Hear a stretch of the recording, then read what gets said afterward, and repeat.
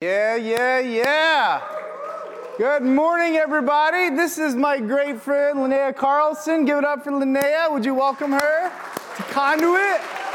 She is with the Jamestown Renaissance Corporation and the Jamestown Mobile Market and also the Farmers Market. Give it up if you have been to the Farmers Market and you love, come on, like you've been there, raise your hand, you've been there. She is here today with Lily, and I see these guys every week, and I want to get to really why she's up here. She's going to be able to share her heart this morning and partnership, what it's been like for a year now, partnering with Jamestown Renaissance. It's been an incredible thing, but I do have a couple of quick things I want to hit right before I get into our interview with you. And the video you just saw is a promo for a 6-week series that I'll be doing starting next week called The Promised Land. This is about a journey to a place of freedom. Every single one of us has things in our life, things that we've been through, things that we're going through. We're all on a journey that Jesus has invited us to, that journey with him, not go do something. He's going with us. He sent his Spirit, and he's wanting to bring us to a place of freedom. And I think that's super important, especially right now in the aspect of Conduit. Zoom in a little bit more. It's important right now, especially for the aspect of where you're at in life. And so I just wanted to preface this just for a moment. This is what those 6 weeks looks like. The Promised Land, the journey to a place of freedom. Week 1, Cameron will start us out talking about your current location. So if God wants to bring you to a place of freedom, what is your current location? And then I'll be finishing the next 5 weeks. Before I go on a sabbatical, the church has gifted me with this incredible gift of a sabbatical. In fact, if you are here today and you were not here a few weeks ago when we talked about that, there's a letter right in the back. If you want to read a little bit more about that period of time where I'll be off, that the church has gifted me with this incredible gift of sabbatical. It's in the back if you want to know more about that. But before I go on that trip in August, these other 5 weeks look like this in the Promised Land. Your guide, your destination, your gear, your desert, and your promise. So I'm super excited about that. And then quickly, one other thing. This coming Friday, it's not at the end of the month, we're at the end of the month. How is it June? The end of June already, or barreling towards the end of June. Worship night this coming Friday, right here, the 28th, 7 p.m. So make sure that you're here for that. We'd love to come worship with you. Hi. Hi. How are you? I'm so good. How are you? Good. So Linnea here approached us from Jamestown Renaissance Corporation about a year ago. And as you know, if you've been at Conduit for more than 5 minutes, you know that we love our city. And so does Linnea. And so we have this incredible and instant bond and friendship with obviously their company, but also just in relationship. I know Katie is sudden close friends with you and the heartbeat of what you have for the city that you love and that we love. And you know Conduit, if you've been around long enough, you know for us, even since the beginning, feeding people is not just something that we do. It's who we are. God loves the world. He doesn't just want us to hope for the best for them or sit in this building and these walls. He wants us out there, and he doesn't just want to affect and change, for the gospel to change everything in their heart and soul. He knows that sometimes when you have great need, especially in regards to food, that it's hard to focus on the soul and the heart when you have a basic need in your home. And in our city, that is truly, truly relevant. And so for us, for Conduit, it's always been the core of who we are, feeding people. Now, sometimes that feeding people has been hot dogs and snow cones, so we won't brag on the nutritional aspect of that. But we shifted about 2 years ago, and we wanted to bring healthy smoothies. And then when we began this partnership, Linnea approached us because she had seen that ridiculous love-hate thing we have out there, that food truck. Can't miss it. You can't miss it, right? And Yeah. she's like, she's like, it's my lifelong dream to be in that truck. I have to, yeah. I love it. It's my favorite part of every week. We all laugh when we talk about that food truck. And if it looks great to you, just volunteer one day and or try to drive it. How many in this room have ever driven the food truck? Okay. Come see me up front for prayer after. We'll pray to make sure that you are prepared for that, and then you go into that. But nonetheless, you approached us about a year ago, and you presented to us an idea, basically because of a great need in our city. And so... Yeah, so with the Jamestown Renaissance Corporation, if you guys aren't familiar, it's a nonprofit that's been around for about 10 years. And our mission is pretty simple. It's to make Jamestown better through inspiration, action, and celebration.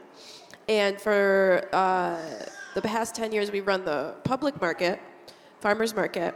And about 2 years ago, we decided, there's still this great need in this city. The market's only open on Saturdays. It's a super fun time, but it's also not necessarily accessible for a lot of people. Right. And at the end of the day, too, even if you can get to the market, if you don't have money, right, you unfortunately won't be able to get anything. Yes. And so we were fortunate enough to work towards a grant opportunity that would help us kind of expand this vision and create a mobile market. And per government regulations, which are kind of a hassle. I can't imagine. Yeah, we could pay for everything except for a truck, which is kind of essential to the entire project. And so I spent a lot of sleepless nights very, what are we going to do? How are we going to, we have this amazing vision and amazing partners, and, we want to get out there to our city and bring just delicious food that is needed. And, the Jamestown Market and Conduit was acknowledged by the Chautauqua Bright Spots, which is a group that focuses on the positive community action groups in this area. And I had never heard of you guys before. I mean, I've lived here my whole life. I've heard of Conduit, but I had no idea you had this beautiful truck. And it was, I had hoped for so long, and I truly believe that it was divine intervention that brought you guys to us. And so I reached out to you guys and I said, hey, what could we do? Let's work together, man. And so I didn't know I needed that truck in my life, but now I have it, and I'm stuck with it. No, we love it. So that's awesome. And so for us as a church, we had this revisioning about a year ago, where we have set out a vision for the next 7 years. We call it Vision 2025. If you've read through that, one of the main things that we wanted to do was a 25% reduction of the geographical span of food deserts in Chautauqua County.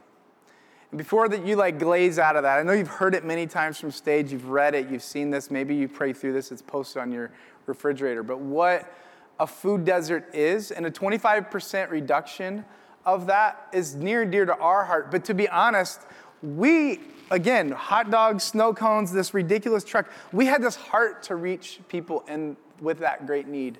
But I love, and we've been praying through this with all these different parts of our vision, God, send us these great organizations that are already doing this, that already have a heart, or send us leaders like Linnea that would have a vision specifically how to meet these needs. But can you talk a little bit about, for us here, what is a food desert specifically, and why is that truly an issue? Because even right now, you maybe make plans you have maybe no groceries in the house.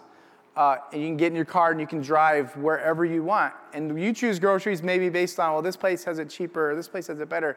But that's not necessarily reality. There's an actual, literal need in our city in that food desert. There is. And so the technical definition of a food desert is a area where 33% or more of the residents live within a mile or more from a full-service grocery store. Mm-hmm. And so there's a lot of debate as of late, different terms. There's food swamps, which are that just sounds gross. It does, yeah. It's basically where, the only food access you have are Walgreens or CVS. So the only options you really have are Cheetos and Fritos, all the stuff. Taquitos. Those are amazing, but they not are so necessarily good, but not really, really the best. And the term that I am starting to adopt personally and try to get out there too is food apartheid. And what that is, a desert. Can you say that again? Food apartheid. Food apartheid. Yeah. So a desert implies that nothing will grow there. That it's a barren wasteland. And the reality is, a lot of people in our city don't have access to food, not because it's not possible, but because no one or no organization or no major corporation has given them the opportunity. Yeah. And so the whole idea with a mobile market is, we have these people who live in food deserts or food swamps, whatever you want to consider it, that, we have, for example, a family, they just moved to Jamestown, they have a young infant, they don't have a car. And they both work full-time, but they only make $16,000 a year between the two of them. And, that is still too much to qualify for assistance. Yeah. And so, they walk miles and miles to a grocery store so that they could get, formula for their child and food for themselves. And that's just not necessary in this world today. So it shouldn't happen. No. It shouldn't happen. And so the idea with the mobile market is, we're going to come to you. Yeah. We have the ability to do that, and so we're going to bring the food right to you. Yeah, love that. I know it's, Katie has spent a lot of time with you, and I've spent a little bit of time hearing about your ideas and how this can come about. And I even love how just in a short period of time that meeting that need in our city has somewhat evolved. And I want you guys to notice that here is it's not just, hey, we have this great plan and this is what it is. And it sounds really good. It makes you feel really good to have this plan. But what I'm seeing in Linnea and what I'm seeing in her vision, even just as you talk right now, is that it's really about them. It's not about our great plan. It's not about us coming up and just feeling good about helping or giving away food. It's about these people that are represented that are important. And this, good grief, it's 2019. In the United States of America, the greatest country in the world, this should not be happening, especially when we're filled with such great opportunities ourselves. So can you talk a little bit more about what it would, dream for a moment, what would it look like in 2025 if you and your company and your partnership with us and all the organizations that are pointing, what would be different in 2025 if you had your way? If God moved in churches and God moved in the city to help meet some of those needs, what would that look like? Well, to me, it would look like everyone is, their bellies are full. Yeah. That's the number one thing for me. But also that, we build this amazing community, that we have a tighter-knit community. And we have seen that evolve just in the last year itself. I mean, Lily and I can attest to that, and the friendships that we've made and the people that we've met, and from all walks of life, and finding something in common. This last week we had strawberries are in season. And I don't know about you, but I love them. And like candy. So they're like candy. They're so good. And, so do people who are poor and hungry love strawberries. So such a common, it's a low common denominator, but it's a place to start. Yeah. And, we, park the van and, people will be walking by and we probably sound like crazy people, but Lily and I will just be like, "Hey, you want some strawberries? I have some strawberries. They're really good. Come on over. Let's have some. Let's try some." That sounds like Conduit people right there. Hey, you! Come here. I got snow cones. Yeah, hot dogs. And a lot of people Smoothies. At first are like, "What? Who is screaming at me?" And then I'm like, "Come on!" It's and just Conduit. Yeah, it's just and they'll, when we they'll say, well, I don't have any money. And I'll be like, I don't care. Yeah. Like come on. Yeah. I want to meet you. Yeah. And so we enjoy the relationships that we have and the people that we meet. And so I guess in 5 years, what I would see is, just that increased community. And just, when I'm walking down the street, I just see my friends. Yeah. And they see me, and I trust them, and they trust me, and we are together. Yeah, love that. I want to encourage you guys when you get a chance, not totally bombard her, but she's got a lot of great ideas and a heart that is huge for the city, like you guys. She is a leader worth following. She's a leader worth following. Thank you so much for all you do. Well, thank you. We would not be able to, be out there and meeting the people we do and doing the work that we do without you guys. Like I said, I truly believe that it's meant to be. Everything happens, and here we are. Here we are. It's awesome.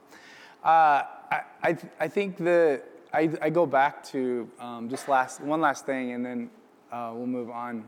I go back to when we got that truck, or even honestly where we're at in this partnership with you guys, and as we move forward as a church and supporting that. What is the vision of that truck? What is the vision of feeding people for us? It is meeting that need. And some of you guys, I know how this works. Like, I've been around church long enough, and some of y'all are like, okay, what's this got to do with the Bible? Or what's this got to do with Jesus? And I don't want to steal Katie's thunder in a moment here, because she's got some thunder in regards to that, and tying that into the theological point and perspective of that. But here's the bottom line. That truck, what you guys are doing, it's a way of saying, hello, Jamestown, we're Conduit. And that's what this whole thing is about, is creating those intersections for the gospel to change everything in their lives. And some people aren't interested in you or the gospel. They're just hungry. They just have great need. And we can meet that need, and it's an incredible intersection for that. So again, thank you so much. Thank you. Yeah. Wonderful. It's been awesome. Just want to end this time before Katie comes up. We started the Jamestown Mobile Market. We kicked off this past Wednesday. Oh, the week before. Sorry. Yep. 2 Wednesdays ago. And wow, how are we? That's crazy. I know, it goes by so fast. Nice. We were here that morning when they took off this week. And I love just going down and saying hey to them. And they're giddy. These guys are giddy about let's go meet our city, let's meet some needs. It's incredible. And I want to just take a minute to watch just this short video as Katie comes up and see what that was like this past week, okay?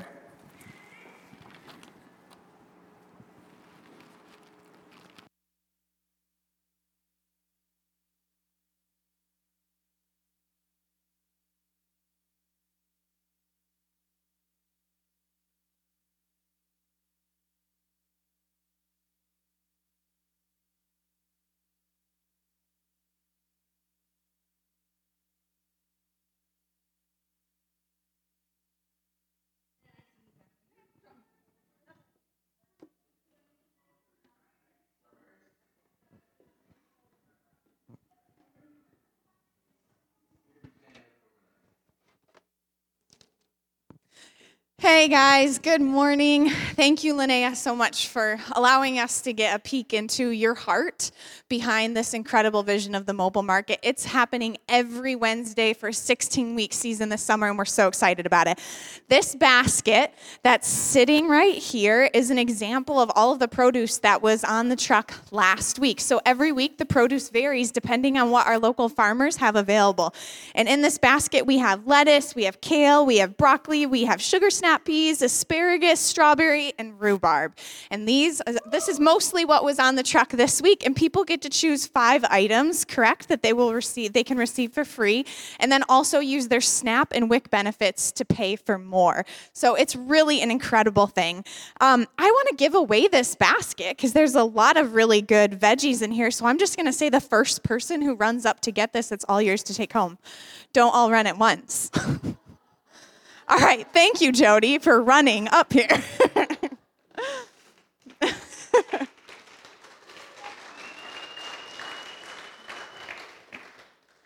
So Conduit Ministries began just about 6.5 years ago with a pretty unique vision, or so we like to think ourselves, to create a space for transformative encounters with the living Jesus Christ, who would then channel that gospel power down to people like us as conduits for the transformation of everyone and everything around them. You see, Conduit was conceived out of a deeply rooted mission: the redemption of all people and all things.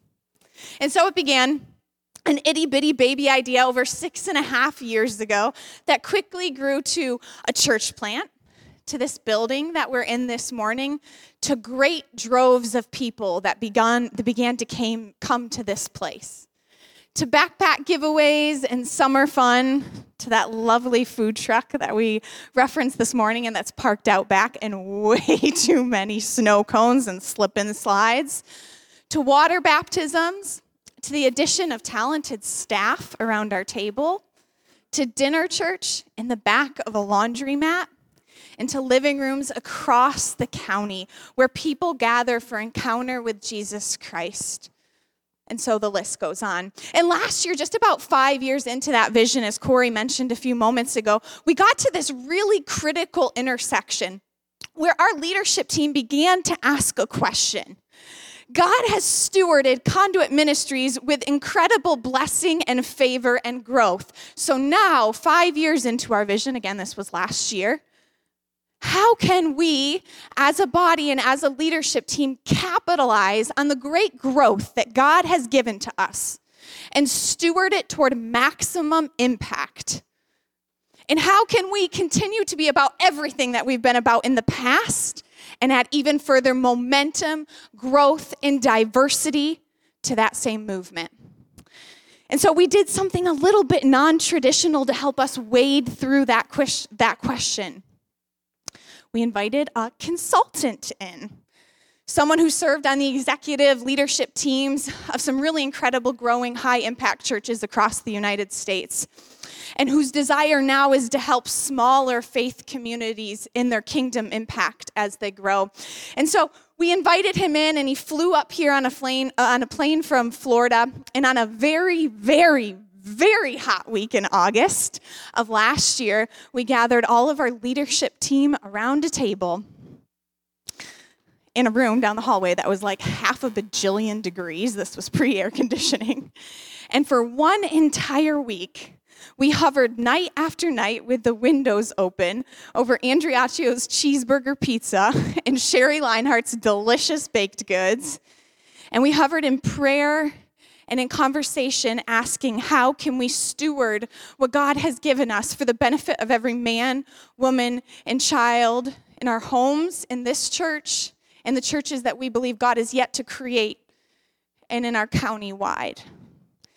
And you guys, as we hovered over that, the consultant was blown away by our process. Now, you got to understand, he's been invited into like 1 million of these gigs with different churches. And traditionally, when he's gathered with these different churches, he's heard a lot of ideas come forward that sound a lot like Christianese. Do any of y'all in this room know what I mean when I say Christianese? Like the terms and jargons that people inside the church world use that makes absolutely zero sense to anybody outside the church world. So he was used to a lot of Christianese. But as we hovered and as we began to birth goals and objectives and the vision that we believed that God was giving to us, it was unlike anything our consultant had heard before, because what came out of us wasn't Christianese. What came out of us was all about our homes and our churches being fully redeemed and made whole by the living gospel of Jesus Christ that's out to redeem absolutely everything. See, we began with this central assumption: Jesus is everything. And the gospel changes it all. And so if Jesus is everything and the gospel is out to change it all, then that tidal wave of change and redemption and transformation, of being made whole, of being made right, of being brought into shalom, it is necessitated to overflow to our homes, to our churches, and to our cities. So as we talked and we ate and we praised and we cried and we sought the Lord that week, we began to paint a picture, stroke by stroke, of what wholeness and redemption would tangibly look like in our homes, our churches, our cities. And these are some of the things that came out of our mouths. Healthy and vibrant marriages. Food accessibility for everyone. Socioeconomic revival. The unity of the whole capital C church. Bridges of unity that would be built into and from the Hispanic community that up until this point has been pretty isolated in our community. Strong, gospel-centered, and science-informed approaches to heal the mentally ill and addicted in our community. A post-release program to equip and empower previously incarcerated persons, a leadership development pipeline that would become uniquely missional, the planning of churches everywhere for all people so that local expressions of the body of Christ can grow indigenous roots and become accessible to all people in all times and all places. And the raising of a people unprecedented in their generosity to release all of the resources, time, wisdom, and money to plant something that they may never actually see the fruition of in their own time. It was something so beautiful that by the end of the week, most of us were filled with tears and trembling and sitting on the edges of our seats. So we took that master picture, that master vision that God has given us, and we began to say, okay, what would be the first strokes that we need to paint of this? And as we began to identify the first strokes of that larger picture, that larger canvas of wholeness and redemption, we titled those first few strokes Vision 2025, the first 7-year piece of our vision for every man, woman, and child. We spent a significant amount of time covering this Vision 2025 and teaching about it during the last several months. But if you're new to Conduit today or you're not familiar with this, then I want to encourage you before you leave here today to take a copy of this brochure that details in full our Vision 2025 as a body. It's located on that bookshelf in the back. It looks like this. It's got a black and yellow front. Or alternatively, we spent a 6-week teaching series teaching about the why, about why Jesus has called us to this through his word at the beginning of this year. And all of those messages are available on the Conduit app or on the Conduit website. And I want to encourage you to go back and check those out. But one of those smaller strokes, one of the first strokes of that larger vision of wholeness and redemption was something that Corey alluded to earlier today and why we invited Linnea to join us this morning. Corey already said it, but it's to see a 25% reduction in the geographical span of food deserts in Chautauqua County. Now, how many of y'all get hangry? That is not true. Come on now. This is not a rhetorical question. Let me see those hands if you ever had an experience with being hangry. A little combo of hungry and angry at the same time. All right. I get hangry all the time, so y'all are my kind of people. Listen, earlier this week, I drove myself into Farm Fresh. Well, actually, to be fair, I need to go a bit further back in this story. So I woke up it was a Tuesday morning, and it was the day I needed to write this message, and it's really hard for me to narrow my focus sometimes, and I knew I had a long day ahead of me, and I woke up, and I only had about 10 minutes to be in church, and I live about 15 minutes from church. So I quickly threw some yoga pants on, put a lot of dry shampoo in my hair, and ran out the door. So I forgot breakfast. I didn't have food with me for the day. I was hungry, which quickly turned to hangry, and I was driving here late, and quickly found myself pulling into Farm Fresh. Now, Farm Fresh has got the corner on the best donuts in town, especially their peanut butter filled. Those are my jam. If you disagree with me, don't take it up with me because it won't go over well. Anyway, so I went and got myself a dozen donuts because that makes sense. And as I was waiting in line to check out, it was actually a really long line, and my hangry was getting worse because at that point I could smell all the smells of the bakery. So real casually, as I was waiting in line, I started piling on top of my dozen donuts some raspberry licorice, some chocolate-covered pretzels, and a Diet Pepsi for good measure. Anyways, by the time I got here to Conduit, I walked into our staff table where everyone else was sitting, and I dropped my tower of donuts, licorice, chocolate-covered pretzels, and Diet Pepsi, and said, yeah, I'm pretty sure I'm going to get diabetes this week. Anyway, so any of you who can identify with hangry, just know you're my kind of people. I wanted to make sure that we would avoid hangry in this place this morning. We might go a little over time, our normal time, because we got to have that delectable interview with Linnea. And so in order to avoid hangry, I called in a favor with a few friends this week. So come on in, friends, with this delicious little treat that they have for us to avoid the hangry experience here. We have some lovely little strawberry cups with whipped cream that are about to be passed out to all of you. These strawberries came from a local farm in Warren called Wenzel Farm that were provided graciously by Anna Short. Yes, so delicious. Some of the best strawberries I've ever tasted in my entire life. The smells as we were chopping them were intoxicating. You all can tell I like food, right? Please enjoy these. And as those get passed out, would you mind opening up your Bibles or the app on your smartphones to get to Matthew chapter 25, verses 31 through 46. Matthew chapter 25, verses 31 through 46. I'll give you a few moments to get there and to get your strawberry shortcake.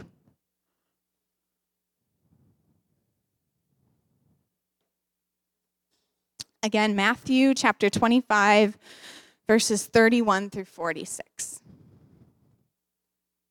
This will also be up on the screen, so if your hands are busy, don't you worry about it. We got extra. Okay, let's go ahead and read this text together. When the Son of Man comes in his glory, and all the angels with him, then he will sit on his glorious throne. Before him will be gathered all the nations, and he will separate people one from another, as a shepherd separates the sheep from the goats. And he will place the sheep on his right, but the goats on the left. Then the king will say to those on his right, "Come, you who are blessed by my Father, inherit the kingdom prepared for you from the foundation of the world. For I was hungry, and you gave me food. I was thirsty, and you gave me drink. I was a stranger, and you welcomed me. I was naked, and you clothed me. I was sick, and you visited me. I was in prison, and you came to me." Then the righteous will answer him, saying, "Lord, when did we see you hungry and feed you, or thirsty and give you drink? And when did we see you a stranger and welcome you, or naked and clothe you? And when did we see you sick or in prison and visit you?" And the king will answer them, "Truly I say to you, as you did it to one of the least of these my brothers, you did it to me." Then he will say to those on his left, "Depart from me, you cursed, into the eternal fire prepared for the devil and his angels. For I was hungry, and you gave me no food. I was thirsty, and you gave me no drink. I was a stranger, and you did not welcome me. Naked, and you did not clothe me. Sick and in prison, and you did not visit me." Then they also will answer, saying, "But Lord, when did we see you hungry or thirsty or a stranger or naked or sick or in prison and did not minister to you?"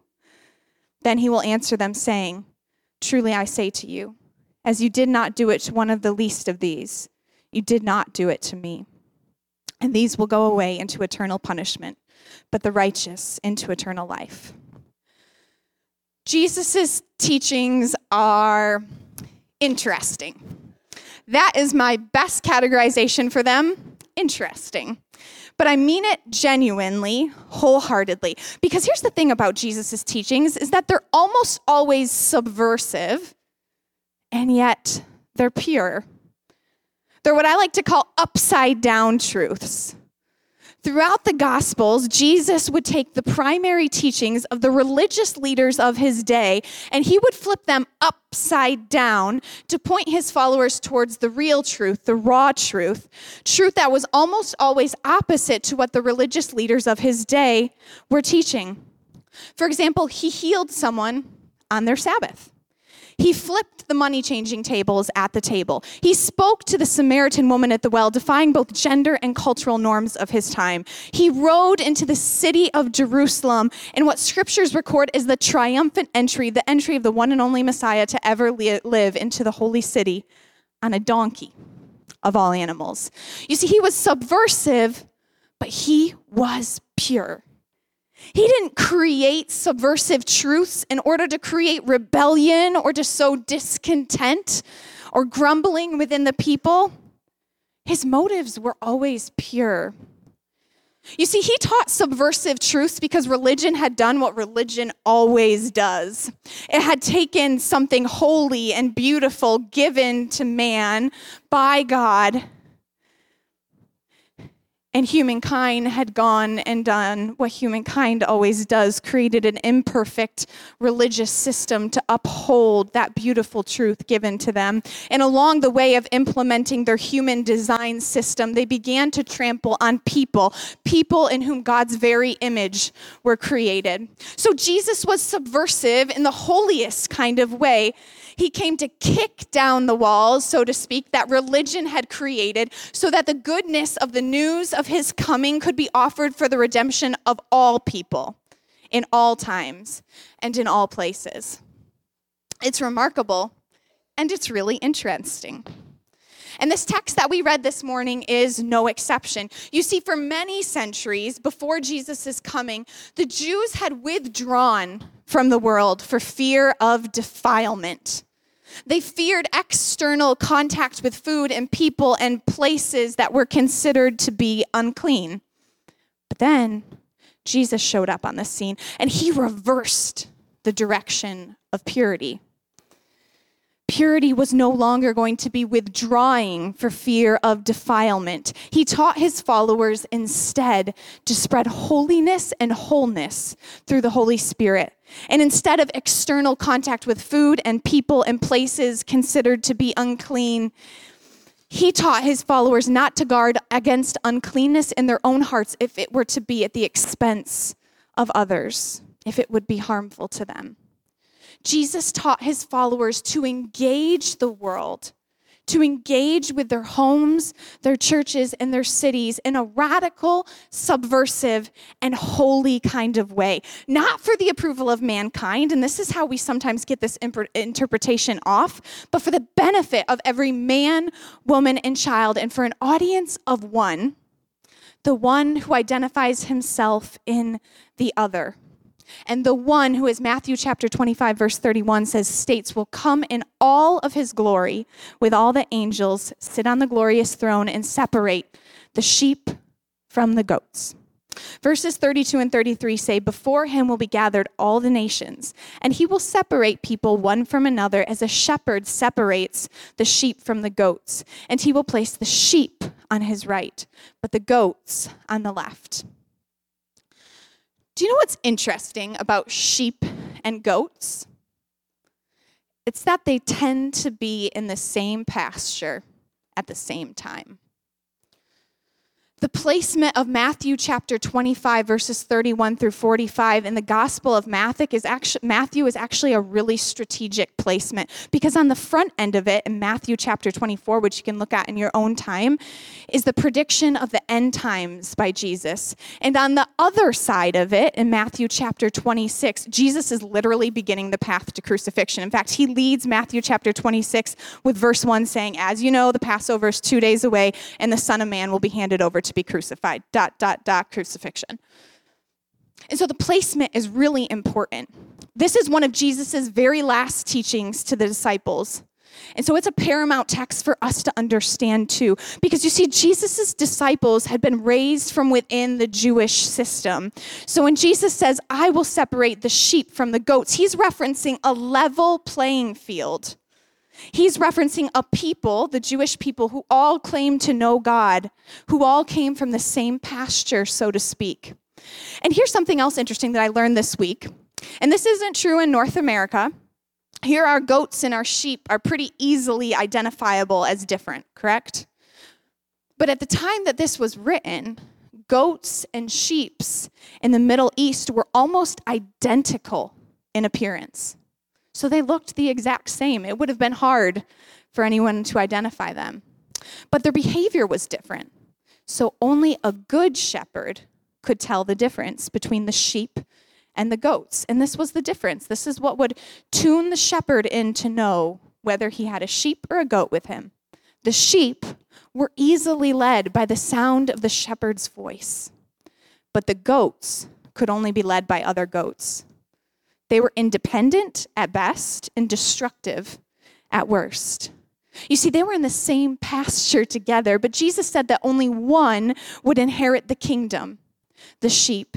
And this is how he described the sheep that would know the voice of the good shepherd as attentive to the needs of the other. He says, then the king will say to those on his right, come, you who are blessed by my Father, inherit the kingdom prepared for you from the foundation of the world. For I was hungry and you gave me food. I was thirsty and you gave me drink. I was a stranger and you welcomed me. I was naked and you clothed me. I was sick and you visited me. I was in prison and you came to me. And then the righteous will answer him saying, but Lord, when did we see you hungry and feed you, or thirsty and give you drink? And when did we see you, a stranger, and welcome you, or naked and clothe you? And when did we see you sick or in prison and visit you? And the king will answer them, truly I say to you, as you did for one of the least of my brothers, you did it to me. In this passage, Jesus identifies himself as the other. He reminds his disciples in that kind of subversive, holy kind of way. And one of the very first truths of all of humanity, right from the beginning of the book of the Bible, from the book of Genesis 2, that every man, woman, and child were created in his image. Thus, he is present in us all.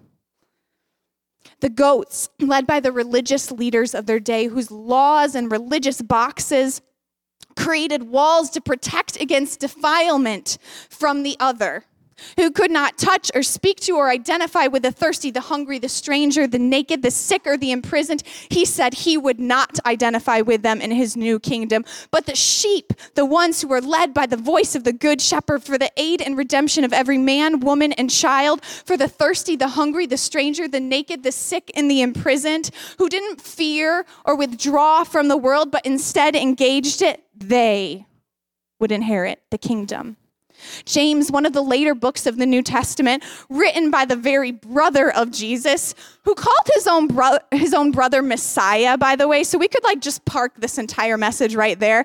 If someone's brother calls them Messiah, I mean, maybe it's just me, but my brother would never call me the savior of the world. I think it points towards the validity of that claim. But anyways, different day, different teaching. James records this teaching of the early church in chapter 2. Faith without works is dead. He says, you believe that God is one? You do well. But even the demons believe and shudder. Faith without works is dead. Are any of y'all familiar with the Dead Sea in Israel? Geographically, maybe? I recently heard an interesting fact from a podcast out of a church called the Meeting House in Canada. One of their teachers, Bruxy, taught about the Dead Sea in a way that I had never heard about before and found to be fascinating. This is what he said about the Dead Sea. The Dead Sea is like a giant lake that has turned dead, like really dead. It's so salty that there's no life whatsoever. There's no botanical life, there's no fish, there's nothing. It's too salty. Now, the reason why it is so fascinating. You see, there's fresh water flowing into the Dead Sea. The Jordan River flows into it. But there's no escape for all that water that comes into the Dead Sea. It can only leave by evaporation. So as it leaves by evaporation, the salt remains behind, and the Dead Sea just continues to get saltier and saltier, which is a fascinating lesson for us. You see, fresh water can flow into you, but if you don't allow it to flow out, it will kill you. What's meant for your good will actually be for your harm if you don't share it. There's a vision that the prophet Ezekiel records in the Old Testament of the end times. And in this vision, he sees water overflow from the great temple that will overflow from the temple to the streets, to the lanes, to the whole city, all the way to the Jordan River. And the Jordan River will overflow into the Dead Sea. And the Dead Sea that once was landlocked with nothing around it will begin to overflow onto all of the banks. And so the Dead Sea will come back to life because all of a sudden it has overflow. And then all of the dry, parched land with no vegetation around it will begin to come back to life too, and everything will come alive. This is God's vision for the future of God's people. My friends, if you have the life force of a relationship with Jesus Christ flowing into you, but you don't allow it to flow out of you, it will kill you. But if you do allow it to, it will bring you and everything around you to life. Here at Conduit, we ain't about that Christianese life. That's why our vision and our strategic plan didn't resemble anything like our consultant had heard before, because we ain't about staying inside these four walls here. There have been too many churches and religious systems that have gone before us and who have died because they didn't overflow for the redemption of their homes and their cities. That's not going to be us. We're going to overflow. We're going to take all the living water that God is pouring into us, and we're going to overflow into every one of our homes, into not just this church, but into every church for the unification and good positioning of the capital C church everywhere, and then into our cities for the redemption of every man, woman, and child. I attended an award ceremony this past Tuesday evening at Moonbrook for the YWCA's Women of Achievement Awards. I nominated Linnea, who's here today. Sorry to put you in the hot seat again. I nominated her for the award of Young Leader of the Future, and she won.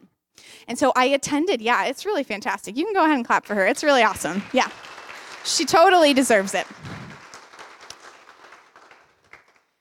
I nominated her for her humility, which she wore on her sleeve this morning during her interview. You can just tell by the way Linnea talks that she is incredibly humble.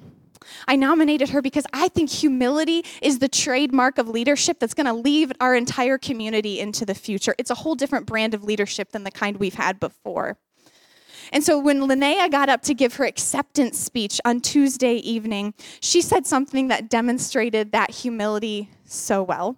And Linnea, I'm totally going to mess up on the eloquence of your words, so please forgive me. But she said something to the effect of, I'm just ordinary. But there's people who deserve this who aren't here in this room this evening. And then one by one, she began to tell the stories of individuals that she's encountered at the mobile market, like X named person who has 4 children, or who has a child and can't make it to formula. I'm messing your words up, sorry. But it was incredibly brilliant, the way that she used her platform, a platform that she had rightfully won for the benefit of others. That kind of self-sacrificial leadership is contagious. As she was talking, I just kept thinking on loop in my head, I'm in, count me in right over here, because I will follow humble leadership for days and days and days. And that's the kind of leadership that Jesus came to show us, self-sacrificial leadership that identifies with the other at the expense of our own platforms. Goodness gracious, yeah, count me into that. Jesus demonstrated selfless leadership, and he called his followers towards the same. John chapter 6, verses 5-6, and what many of us know as the feeding of the 5,000, records this teaching moment of Jesus with his disciples. And I'm not going to read through the whole text right now. I would love for you to go and check that out later, John chapter 6. But it says, Jesus lifting up his eyes then and seeing that a large crowd was coming toward him, turned to Philip, and he said, where are we to buy bread so that all these people may eat? And then scripture says, he said this to test him, for he himself knew what he would do. You see, this is the part of the Gospel of John where the disciples object to Jesus about how little resources they have. And then there's a child who says, but I have 5 loaves and I have 2 fish. And he brings them to the feet of Jesus. And from those 5 loaves and 2 fish that Jesus blesses, they feed 5,000 people, and there's still overflow. And then John ends this saying, Jesus did this to teach his disciples. He taught his disciples 2 things that day. First, that the basis of incarnation is meeting the needs of the people. And the second is that when the physical needs of the people are met, their walls fall down and their ears perk up. Did that happen with you today? Did you have an experience similar to that? It's kind of a silly example, but did the strawberries with whipped cream satiate your hangry so that you could lean into this teaching? I mean, that's usually the experience with me, is that eating something when I'm hangry at least satiates me enough that I can pay attention and focus in on the next thing that's about to happen. Here at Conduit, we believe that when Jesus says, feed the hungry, it isn't a spiritual allegory. It's real, and it's instructive. So here at Conduit, as part of this Vision 2025 that you keep hearing about, we've set out to feed the hungry in our community by reducing by at least 25% the geographical span of food deserts in our county over the next 6 years. It's a massive undertaking, and one that we absolutely cannot take on alone, so we won't. We'll do it in collaboration with every other government, not-for-profit, and business entity that is oriented in the same direction, because this isn't about us. It's about the other, and most effectively serving them so that they can hear the good news that is truly good news for every man, woman, and child. We've got some good plans up our sleeves. You heard today about the mobile market that Linnea is so excellently leading from our food truck every Wednesday this summer during a 16-week season. That is one of the ways that we're going to lean into this Vision 2025 objective, but we've got some other plans as well. We're also working towards the creation of a food hub for the city of Jamestown, alongside Jamestown Renaissance Corporation and their incredibly visionary, humble leadership. And we're also looking to replicate the mobile market that's happening here in Jamestown in the city of Dunkirk. So we've got some plans, but we hold them loosely because we need you. We need your voice. And we need your collaboration. And we need the unique way that God has wired you. Now, here's what usually happens whenever a preacher or a not-for-profit executive gets to the part of their speak that says, we need you. Half of this room, their ears will perk up. They're the kind of people that get excited by new opportunities. And the other half of this room will tune out altogether. So can I exhort you this morning? Please don't tune out. We are all compelled and qualified to seek justice on behalf of the other, who isn't just the other, but is the only other, the very pinched face of Jesus Christ in suffering. And we have an opportunity to give him food and drink. We need you. And I don't want you to leave today with just some motivation in your heart. That's not good enough. That's what religion does. That's what great religious systems do. That's not what relationship with Jesus does. Relationship with Jesus means we follow his voice and his teaching right into action. Because as James said, faith without works is dead. So I want to leave you today with something actionable. Here are 4 ways that you can become directly involved in this initiative to see a 25% reduction in the geographical span of food deserts in our community. The first is volunteer. Immediately following service today, Linnea and Lily and Jessica McKeever are going to be in the entryway with some sign-ups for you to sign up for the mobile market or for the Jamestown Public Market this summer. The second is give. I have this empty little farmer's basket here, which I thought was way bigger when I ordered off of Amazon. And I want to see this filled today. So I'm going to ask you after service to give your tithe and your normal offering in that bucket in the back. This is not a replacement of your tithe and offering. This is a donation in addition to. But I'm going to ask you to make a donation in addition to what you normally do to fill this basket so that this coming week we can cut a check to Jamestown Renaissance Corporation for produce. All this money is going to go to buy produce for our neighbors this summer. None of it will go towards administration. None of it will go towards overkeep. Every cent of what comes into this basket will be cut in a check for the produce like the ones you saw today: kale, lettuce, strawberries, asparagus, rhubarb, sugar snap peas.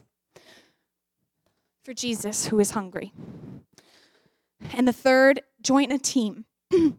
I'm starting a team here at Conduit that's going to be our food initiative team that's going to be working exclusively on all of the efforts we have underway to reduce by 25% the geographical span of food deserts in our county over the next 6 years. This team is going to be responsible for the brainstorming, researching, fundraising, marketing, communication, bridge building, and planning for all of our food initiative teams moving into the future, including but not limited to the food hub that I just mentioned a few minutes ago, the mobile market we're currently involved in, and the replication of the mobile market in the city of Dunkirk. This will be the team of people who lead the charge here at Conduit on the food piece of Vision 2025. If you want to join that team, you're going to come see me after service. I'm going to be right up here, and I'm going to get your name and contact information. The fourth way is pray. And this ain't no platitude or cliche. I'm looking for some people who are going to regularly get down on their knees and seek the face of God and throw their weight behind the fruition of this vision. This may be one of the most important pieces of all of these roles. Please, please pray, I'm begging you, with fervency and fasting for God's guidance and blessing as we seek wholeness and redemption in our homes, our churches, and our communities. We're going to wrap up here. I know that we're at the end of our time. And we're actually going to totally wrap up service today. We're not going to have a song at the end like we normally do. We're just going to leave you with these action steps. But before we wrap up, I want to bring back that imagery of the Dead Sea in your mind. Please go ahead and close your eyes with me for a moment. And I want you to imagine a big body of water, like a lake. Only this lake is about twice the size of Chautauqua Lake. And it has a river of fresh water that pours into it. It is a big, mighty river called the Jordan River, an incredible life source to feed the lake. But unlike most lakes or bodies of water, this lake doesn't have any smaller streams or an ocean to pour into. There are no outlets for the moving fresh water that the Jordan River pours into it. It's totally landlocked on all sides. And because it's landlocked, the only way that the water moves out is by evaporation. But the salt doesn't evaporate. The salt just builds up in the water, making it so salty that the composition of the remaining water in the lake is changed altogether. You can even float on it. Now imagine yourself laying there, floating on your back in the midst of this big Dead Sea, filled with salt and fresh water that has no overflow. You look to your right and you notice there's no life in this sea. There are no fish. There's no botanical life. There's nothing. You look to your left, to the banks of the sea, and you see that all along the perimeter, there is no life either. There are no trees that grow, no food to give to the people or animals that live close by. There's just more dead. And then as you're laying there, you hear this voice. Inhale the refreshing living power of my spirit to flow into you. And don't allow it to become locked within you. Now exhale and release it. Allow it to overflow to your homes, your churches, and your cities. Isaiah 58 verses 6 through 9 say, is this not the kind of fasting I have chosen? to loosen the chains of injustice and untie the cords of the yoke, to set the oppressed free and break every yoke? Is it not to share your food with the hungry and to provide the poor wanderer with shelter when you see the naked, to clothe them and not to turn away from your own flesh and blood? Then, the Lord says, your light will break forth like the dawn, and your healing will quickly appear. Then your righteousness will go before you, and the glory of the Lord will be your rear guard. Then you will call, and the Lord will answer. You will cry for help, and he will say, here I am. Lord Jesus, thank you for your mercy and compassion on us this morning. I pray, Jesus, move us into action. Have a great week, Conduit. We love you, and we'll see you next Sunday.